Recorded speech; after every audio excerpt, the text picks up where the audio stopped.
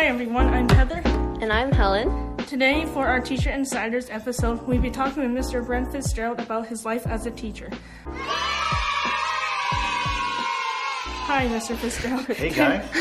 Can you tell us a bit about yourself? Sure, absolutely. Yeah, I'm happy to be here. I'm Brent Fitzgerald. I'm 45 years old, originally from Halifax, Nova Scotia, and came from a family of teachers. My parents were both teachers. My mom stayed home with us when we were younger. My dad was a teacher and eventually became principal. And then my mom, once we were kind of 10 years or older, she became a teacher herself, so sort of inherited the family business.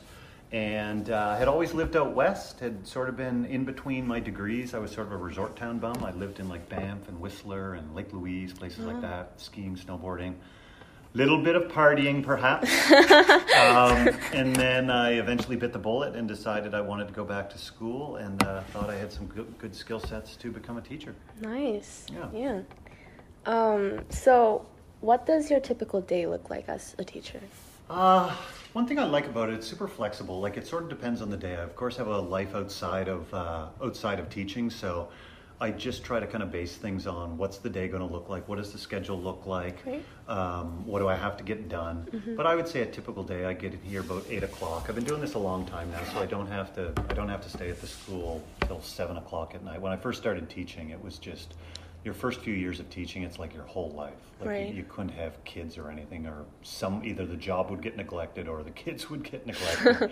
But so I don't have to put in crazy hours anymore, and I just sort of pick my spots. My new thing in my later years is I feel like I don't have as much energy at the end of a day to like stay in my classroom. So when I was younger, I was easily able to stay in a classroom till 7 o'clock at night, and I just can't do that anymore. I just get old, and so I'm trying to go right home immediately at the bell, take about a half hour, 45 minutes, just do something non-teaching related, and then I'll sit down at my computer, usually only just for about an hour and a half a day, sometimes a little work on the weekends. And then my day itself is 4 blocks of teaching either grade 7 math or science, or 1 block of grade 9 math. Wow, that's a lot. Yeah, it's a lot. It's I don't think people realize outside of the profession. I've never been somebody, like even coming from teachers, my parents, all of their friends were teachers, and I've never been somebody who loves over glorifying teachers. I'll hear a lot of teachers do that. Butterfly wings and let the angels fly. And I'm like, yeah, you know what? It's a mixed bag. So I've never been one of those people, but especially I'm like 19 years in now, I don't think people on the outside I think the component they miss is how much energy it is in the 5 or 6 hours that you're actually here. And that can become problematic because then of course you have work outside of the day, and it sort of feels like you spent your whole gas tank in the 5 or 6 hours. So I'm really big on picking my spots of where I'm going to give my energy, and like primarily I want that to be with the kids. And so if here and there I forget to mark an assignment, or it's a little late getting back, or I don't obsess about that stuff. I want to be just very present for the 5 or 6 hours that I'm here. And I think that's like the whole work-life balance thing. Totally. And some people just, they work a bit too much, or they spend too much time on their work and neglect their outside world. And I think that's like a big part of like being a teacher and knowing the importance of like your life and like your work life. Absolutely. So true. And that's such a good point. And I think I think we're going to get into later in this little chat of changes I've seen. And I'm one of those people, I don't think everything has changed for the better, but I certainly don't think everything has changed for the worse. And one thing I think as a society we're doing way better is people recognizing that work-life balance. Like, I had a grandfather who worked for Imperial Oil, like Esso, and he was the manager of an oil plant back in Nova Scotia, and from the sounds of it, like, he basically just worked himself to death. Like, he literally was just at work all the time, thinking about work all the time. And I think as we talk more about just mental health and happiness and like, what is the point of all of this? Like, why are we here? What are we doing? I don't want my workplace to completely dominate my life.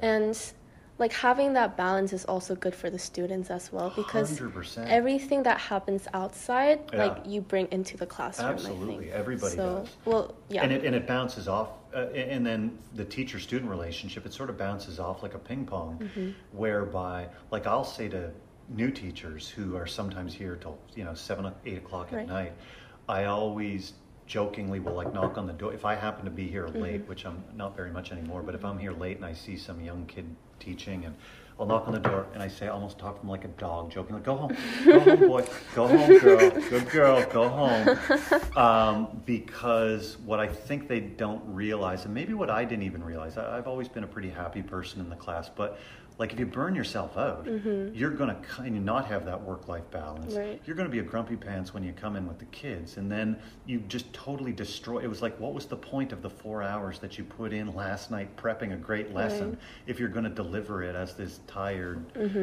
jerk, Right.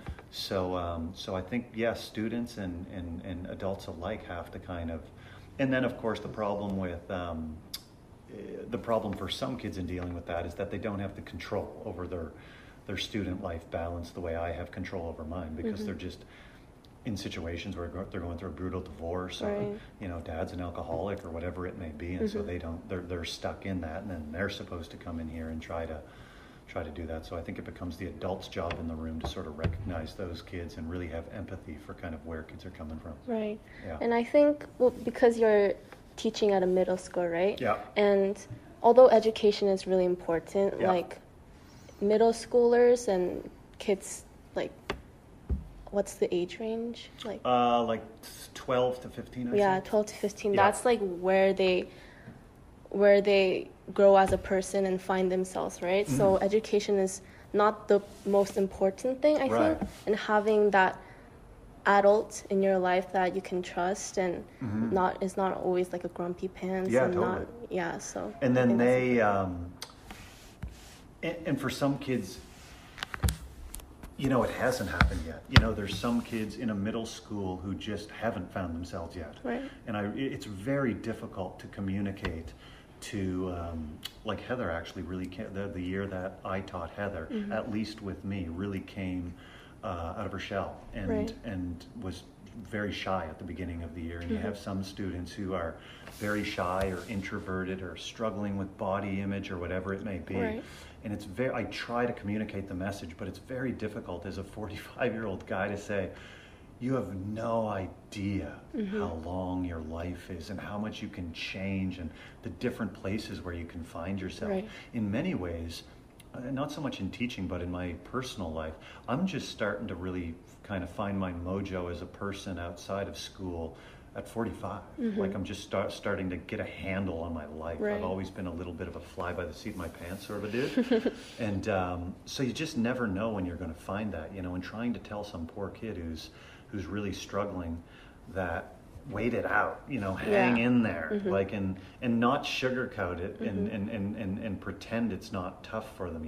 I'm super honest with my students, like, hey, you might be going through a sucky time right now, and it is what it is, and you just got to find that inner soldier. And then when you're 27 years old, then maybe you start to like yourself a little bit more. Maybe you start to be a little softer on yourself, all that sort of stuff. Yeah. And I think especially middle schoolers these days, because I was in like a high school environment for a long time, like I don't really know what they're going through, but a lot. I would say the thing I have found with social media, it's of course a giant mixed bag. Right. It's been such a huge revolution. Just the internet itself, and then especially social media, that I don't think anybody actually has their head wrapped around it. Right. I think it's going to be 50 years before we fully understand the impact that it had. And so it's been a big mixed bag, a lot of good things, but I find these kids in 2021 so hyper self-aware. Like so unbelievably aware of their image and their looks and things like that. Whereas certainly in my generation we were, but I don't think to this almost painful degree. Right. Like I say to my grade 9s, it's a weird thing for a math teacher to be saying grade 9s, but I think it's really important to talk on a human level to kids. And I'll say things to my grade 9s like, don't answer this, nobody put up your hand. I just want you to think in your head. How many of you love your face? Right.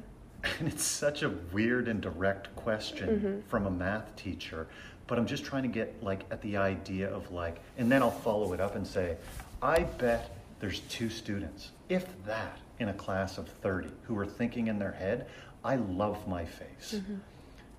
And I say, take it easy on yourself, you know, because I know so many of you are looking in the mirror and just hating on yourselves, you know. And I think, unfortunately, social media, one thing it has done is made, I take pictures. I have a big picture wall at the back of my room, and I did that in elementary.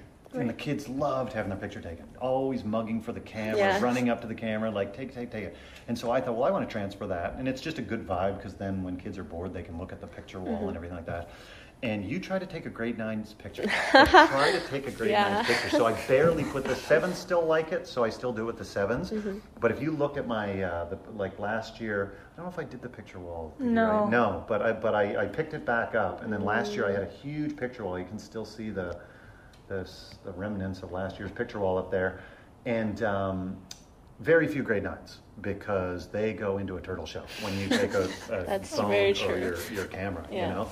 And the few times they would let me take a picture, you know what the first question they would ask? Can I see it? Can you delete that? Can you delete that? And it's like, wow, you are so aware of your physical appearance.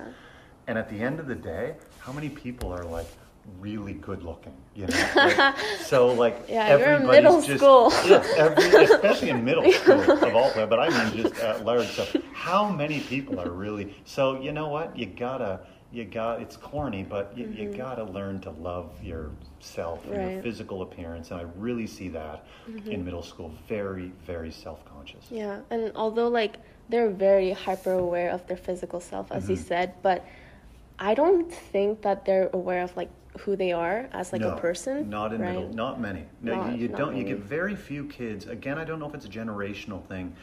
Very rare. I get a grade 9 in a regular public school in 2021 who walks in with strong posture, confident, says, you know, hey, Mr. Fitzgerald, you know, it's a lot of hair over eyes, That's true. A lot of shuffling into the room, a lot of averting eye gazes.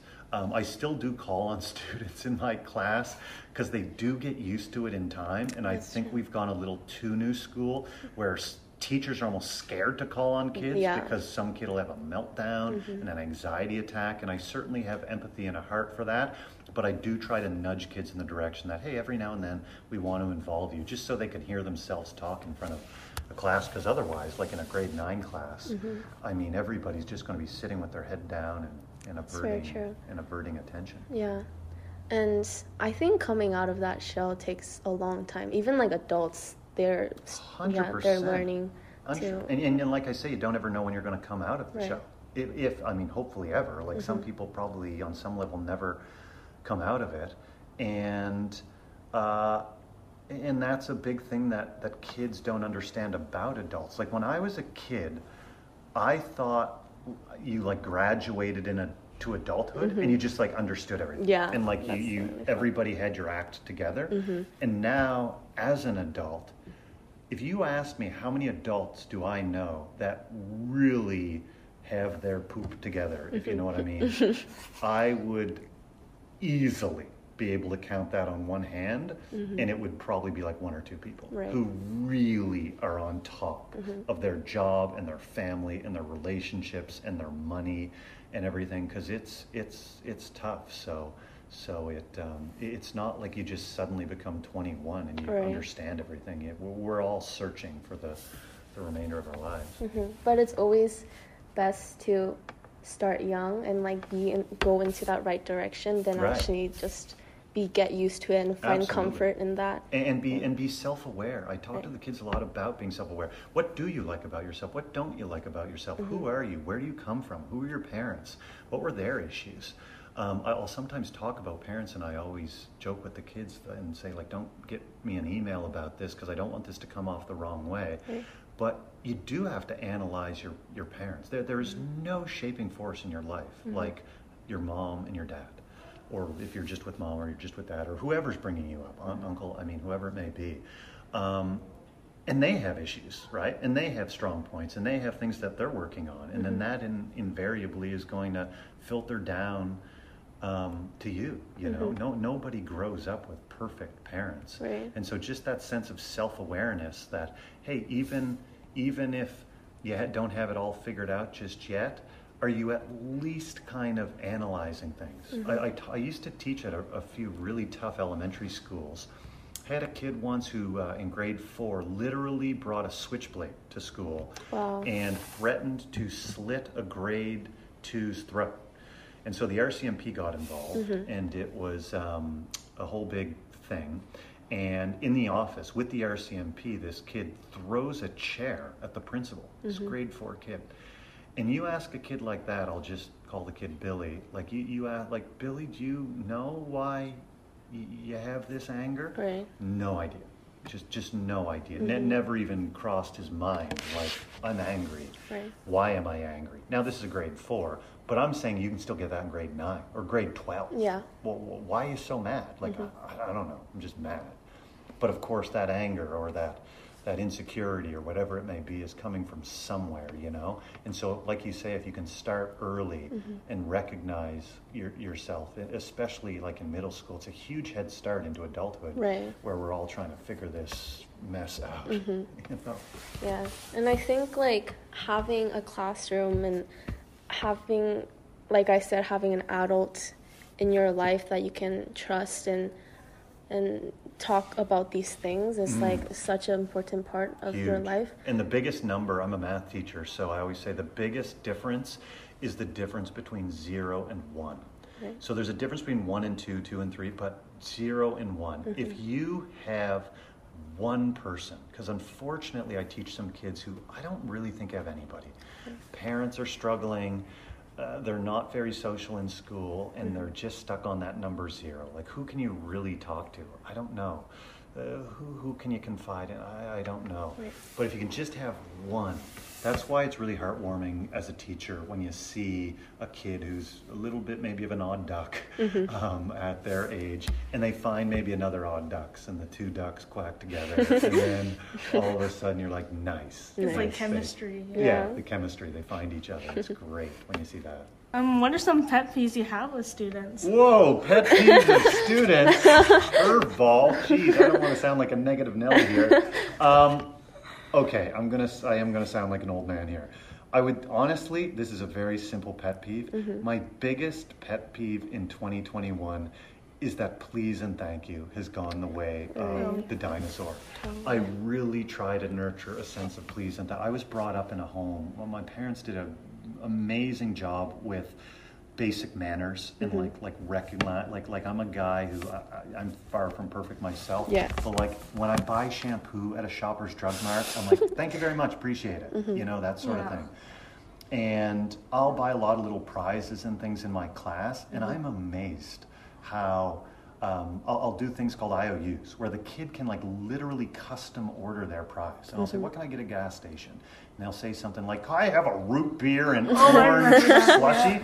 And I write it down on my phone, and I stop at 8 o'clock in the morning thinking about this kid, and I go to some slushy station, and I'm like pouring slushies, and sometimes I'll pick up like 3 or 4, and the gas station people are always like, you thirsty? And it's like, of course, like 8 o'clock in the morning, too, and I'm just like, yeah, I just want to get off to a healthy start with my breakfast.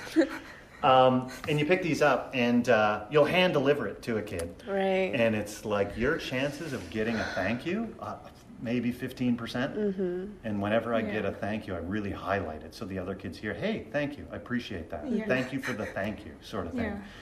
That sort of stuff has really faded. Even in 10 years, it's faded. So we need to, as a society, we need to pull that old school stuff back.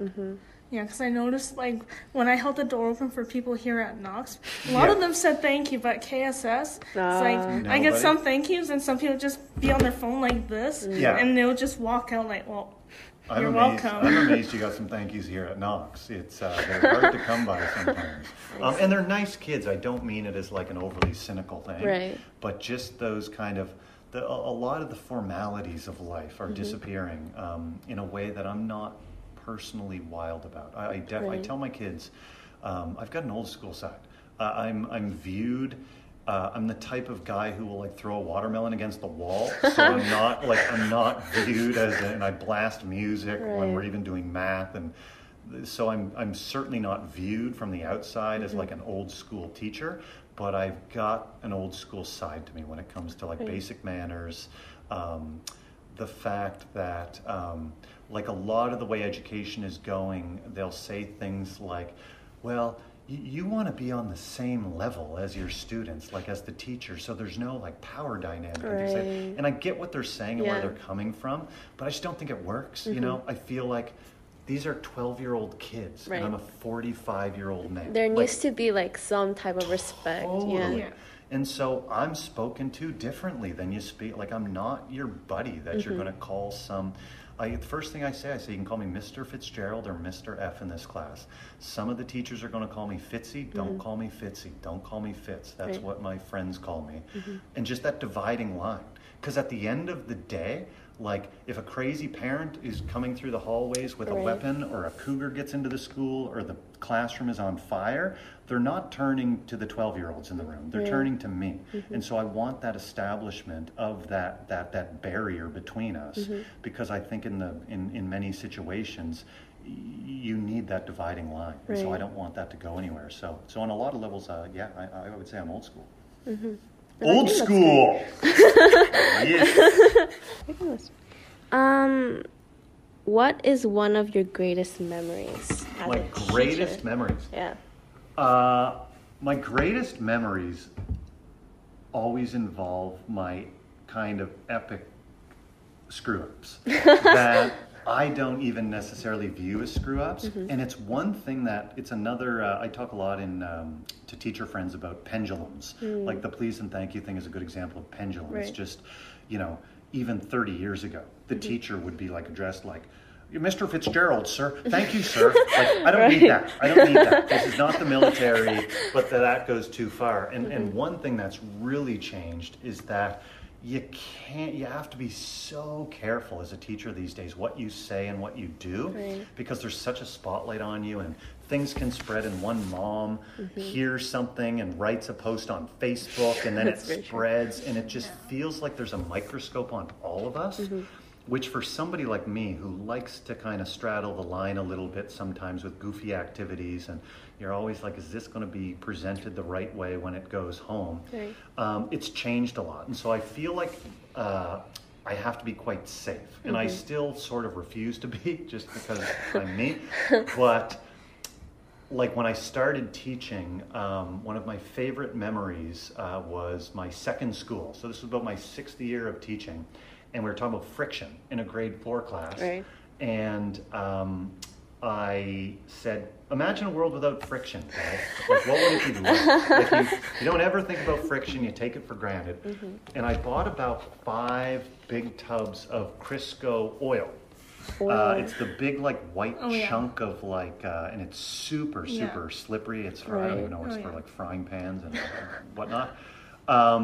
And I went out into the hallway, and I had some shovel or something, and I squished it all down and like covered the hallway in Crisco. Wow, poor janitors. Yeah, so actually I got in huge trouble from the custodian and I, our relationship was never the same after that. He was like 2 years away from retirement, and I don't think he was loving the job to begin with. Yeah, so we were never the same. But anyway, and I think I put, I forget exactly, because this was about 13, 14 years ago, but I think I put garbage bags on the kids' feet, and so they were going everywhere. Now they, of course, loved it, and it was a scene, and I got great pictures for my picture wall, and the whole bit, laughing their heads off. But of course, there could have been broken bones and whatever. So I do understand how, but like that's one of my favorite memories is watching those kids slip and slide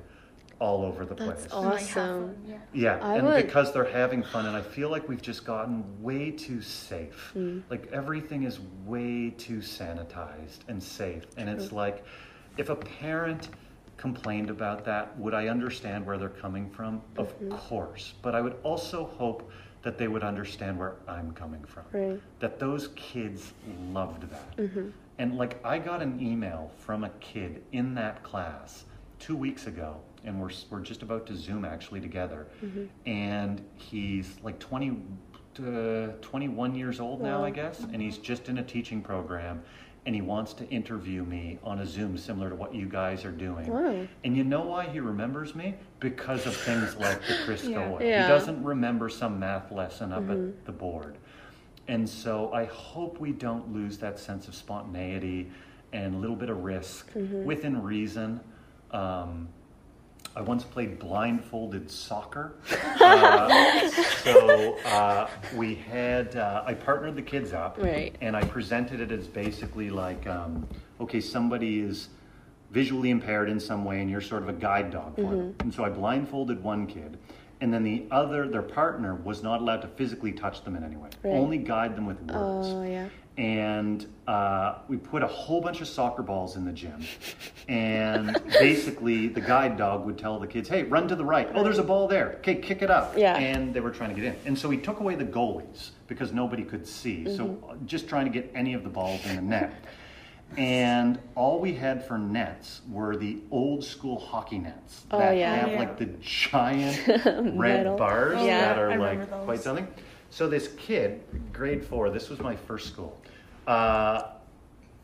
All the kids get way more wrapped up in the game than I'm expecting. And it's chaos. When I say chaos, I mean like it is out of control. Yeah. Kids are screaming, go get the ball's over there, the ball's over there, which is freaking out all the kids in the blindfolds. And this one kid hears from his partner, oh my God, you get a goal, ball's right there. And the kid just freaks out and absolutely beelines toward the soccer net. Right. And of course, because these sort of things happen when you do activities like this, the kid's forehead happens to be the identical height of the big red bar on the soccer net.